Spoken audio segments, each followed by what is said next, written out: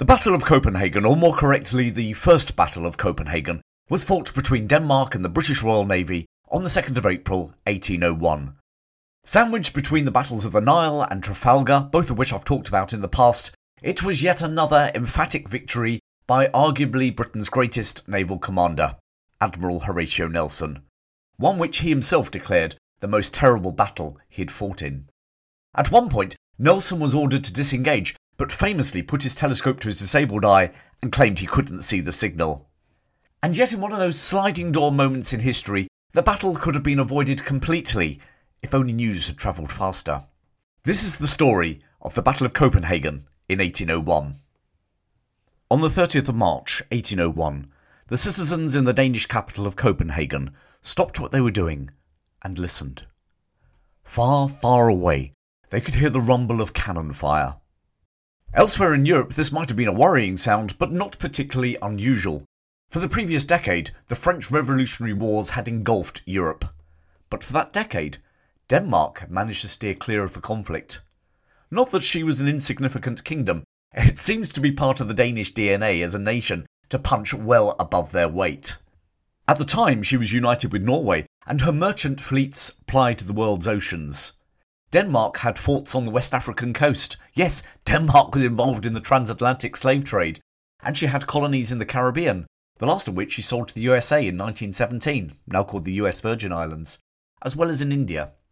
Her navy, whilst not the most modern and well-equipped, was still sizable. Indeed, over 24 of the Danish fleet ships were assembled just off Copenhagen at this very moment. And that cannon fire, 25 miles to the northeast, was an ominous sign for the people of Copenhagen that their fleet would soon be in action against arguably the strongest navy in the world, Britain's Royal Navy. But Denmark wasn't technically at war with Great Britain, nor were they allied to Britain's enemy, France. So what on earth was going on? The French Revolutionary Wars and their successor, the Napoleonic Wars, were a confusing time in Europe. Alliances changed quickly. Today's enemy would be tomorrow's friend, and vice versa.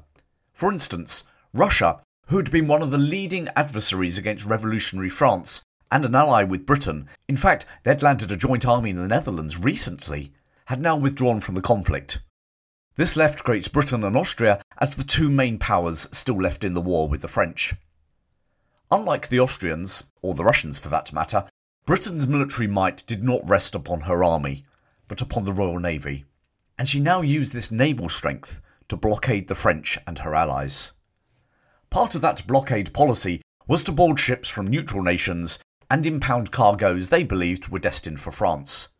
Not surprisingly, this didn't go down well with said neutral nations, one of which was now Russia. Their Tsar, Paul I, son of Catherine the Great, persuaded Prussia, Sweden and Denmark-Norway to join them in a league of armed neutrality. Whilst not siding with France, they would resist the Royal Navy boarding their vessels and would take action to support each other against Britain if necessary. The British saw this as a deliberate attempt to undermine their blockade of the French economy. Moreover, they also saw it as a potential first step to cutting off their own trade to the Baltic, a trade that included Scandinavian timber for their vessels. Consequently, in 1801, the British government sent a Royal Navy fleet to the Baltic under Admiral Hyde Parker in a show of force to make the League back down. However, if the show of force didn't work and real force was needed, Parker's second in command was just the man for the job, Vice Admiral Horatio Nelson. Nelson's star was already in the ascendancy thanks to his victory at the Battle of the Nile just over 2 years beforehand. Arriving off the northern tip of Denmark on the 19th of March, diplomats were put ashore and hurried to the Danish capital, Copenhagen. There they negotiated, unsuccessfully, with the Danish Crown Prince to leave the League. With no progress on the diplomatic front, Parker and Nelson held a council of war on the 23rd of March, 1801. Nelson, ever the man of action, was keen to enter the Baltic and sail straight towards the Russian fleet. Parker, a more cautious admiral, wanted to take action on the Danes, who were both on their doorstep and who had a much smaller navy than the Russians. In the end, the two admirals agreed to attack the Danish fleet. It was the 23rd of March. Remember that date for later. Despite not being his greatest fan, Parker agreed that Nelson should both plan and lead the attack on the Danish fleet moored offshore at Copenhagen. But before that, they needed to negotiate their way through the narrow strait separating Denmark from Sweden. As the Royal Navy sailed into this 4-mile stretch of water, the guns of the Danish fort at Kronborg opened fire. It was this gunfire that the citizens of Copenhagen could hear on the 30th of March. Parker steered his ships in a single line close to the Swedish side of the channel and out of range of the Danish guns. Having navigated through the strait without any losses, Admiral Parker's fleet anchored about 15 miles from Copenhagen, whilst Nelson himself now approached the Danish capital in a small boat, a lugger named the Lark, on a reconnaissance mission. Nelson made several observations. Firstly, the Danish ships were moored side-on along the shore. In other words, they could offer broadsides to his fleet. Secondly, whilst many of them were not seaworthy, the very fact they were moored meant that this battle would be a pounding battle rather than a one of manoeuvre.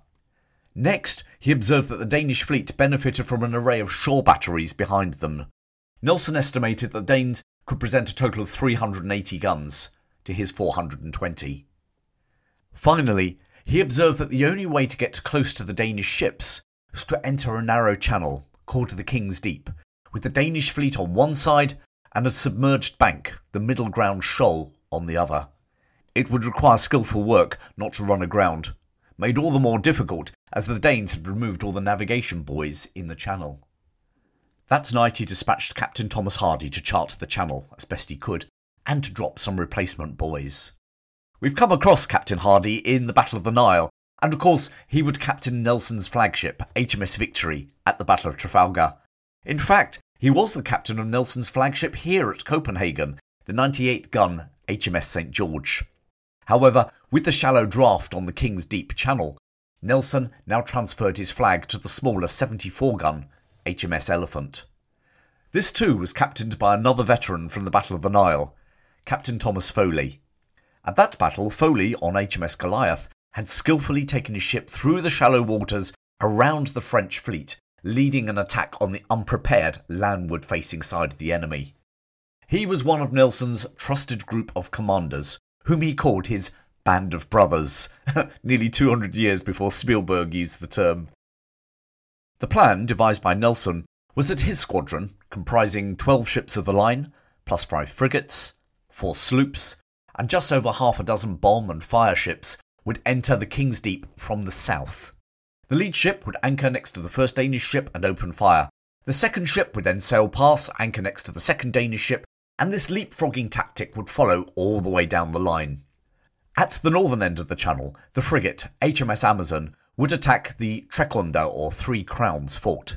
With its 68 guns, this would be too much for the Amazon alone, but as the water was deeper here, he would be joined by Admiral Parker on his flagship HMS London, Hardy on HMS St. George, and 6 more mighty ships of the line.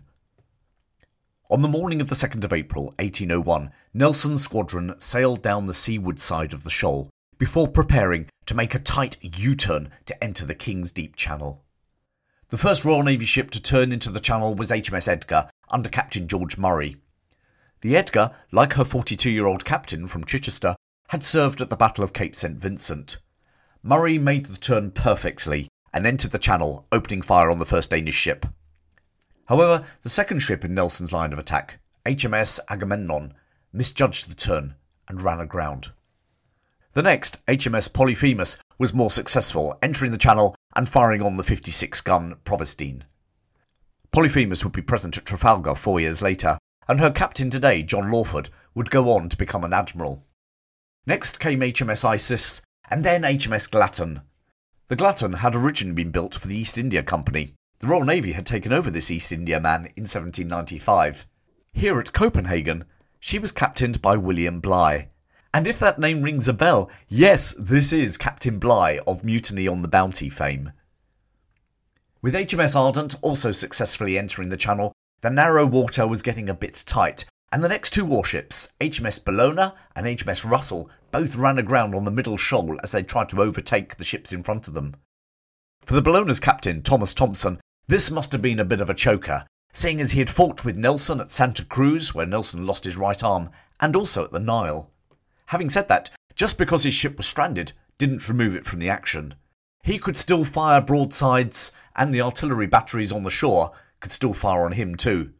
Thompson was to lose his leg in the battle. The other ships in Nelson's squadron also made it into the Channel. Nelson's flagship, HMS Elephant, HMS Monarch, HMS Defiance, and HMS Ganges under Captain Thomas Fremantle. For anyone with Royal Navy links thinking, I wonder if this HMS Ganges has anything to do with the training establishment? Well, the answer is no. That would be her successor. However, if you're looking for some sort of links to the present day, then Captain Fremantle's son, Admiral Sir Charles Fremantle, would give his name to the town of Fremantle in Western Australia. Anyway, back to the Battle of Copenhagen in 1801. I mentioned earlier that this was not going to be a battle of manoeuvre. By the very way the Danes had set their stall out, this was going to be a static, blasting battle of broadsides. The Danes had opened up at just gone 10 a.m. as Nelson's squadron sailed down the outside of the shoal. By 11:30, with all his ships inside the channel, the battle was fully engaged. The Royal Navy ships approached their Danish targets and dropped anchor when about 100 fathoms away. Now, if fathoms don't mean a lot to you, that's something less than 200 yards or metres. So, when I said it was a blasting match, just imagine the absolute bedlam and carnage being inflicted on both sides firing at that range. For 2 whole hours, the two sides pounded at each other. The Royal Navy crews were more experienced gunners than their Danish counterparts, but what the Danes lacked in skills, they made up for in determination. After all, they were fighting in front of their capital. Indeed, many of the population had taken every vantage point they could to watch the spectacle. Other citizens were not content to watch. Many ran to the shore batteries to offer assistance to defend the attack on their homeland. The smoke from this battle was incredible. HMS Isis was taking a pounding, as was HMS Monarch, whose captain, James Moss, was killed. It was now at about 1:30 p.m, after 2 hours of fighting, that probably the most famous moment happened in the battle. Parker, who was making slow progress towards the battle, thanks to a change in the wind, was concerned for his fleet. He could see 3 ships grounded, he could see a lot of smoke, but he really couldn't work out what was happening. Was Nelson winning, or taking a hammering?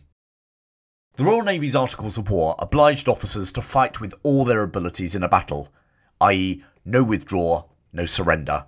So if Nelson was taking a hammering, he would do his duty even if all his ships went down.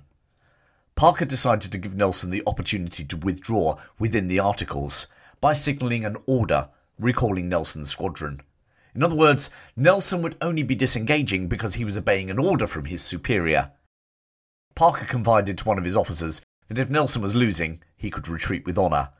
On the other hand, if Nelson was winning, Parker rightly guessed that his order to recall would just be ignored.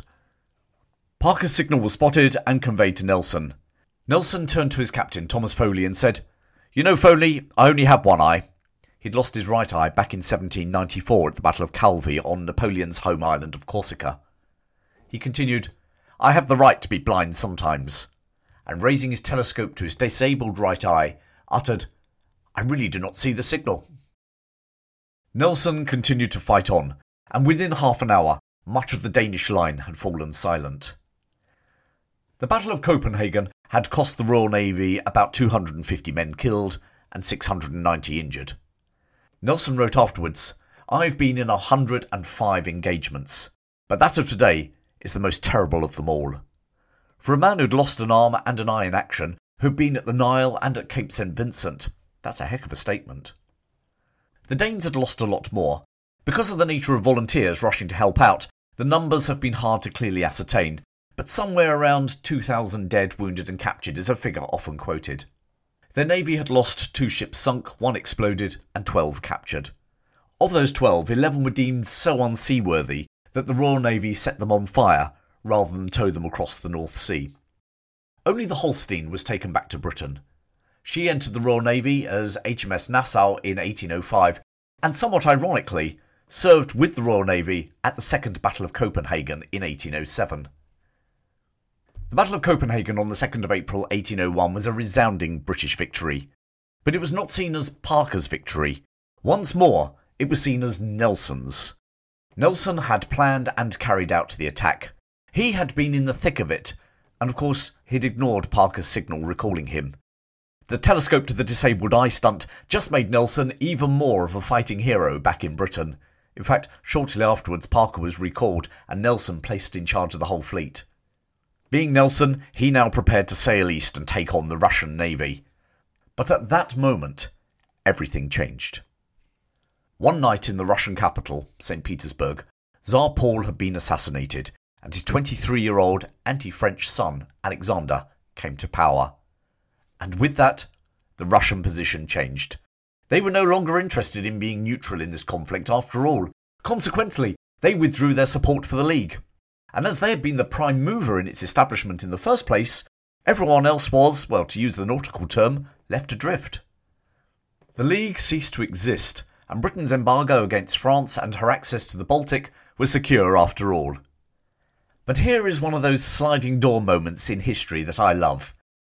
Do you remember that back on the 23rd of March, Parker and Nelson had their council of war, where they decided to attack the Danish fleet at Copenhagen? Well, guess what night Tsar Paul was assassinated? Yep, the 23rd of March. So if communications had been as fast as they are today, there'd have probably been no need to attack the Danes to make them withdraw from the League. For all that, the Battle of Copenhagen, 2nd of April 1801, was nevertheless an emphatic victory achieved by Nelson. He did what he was expected to do as a naval commander. It was just that the winds of diplomacy were blowing in a different direction. With the turn in diplomatic events, it was seen as a bit pointless and even slightly embarrassing, despite its resounding military success. When Nelson returned to London, King George III elevated him to the rank of Viscount. But tellingly, not Viscount Nelson of Copenhagen, but Viscount Nelson of the Nile. A much cleaner and easier victory to explain, all round. Well, I hope you enjoyed that story, and why not listen to another one now from my channel? And if you love my work, you can get even more exclusive episodes inside my supporters club. Click on the subscribe button to find out more and to join. My most recent exclusive was about William Manley, the only man to be awarded both the Victoria and the Iron Crosses. Anyway, thanks for your support, keep well, and I'll speak to you very soon.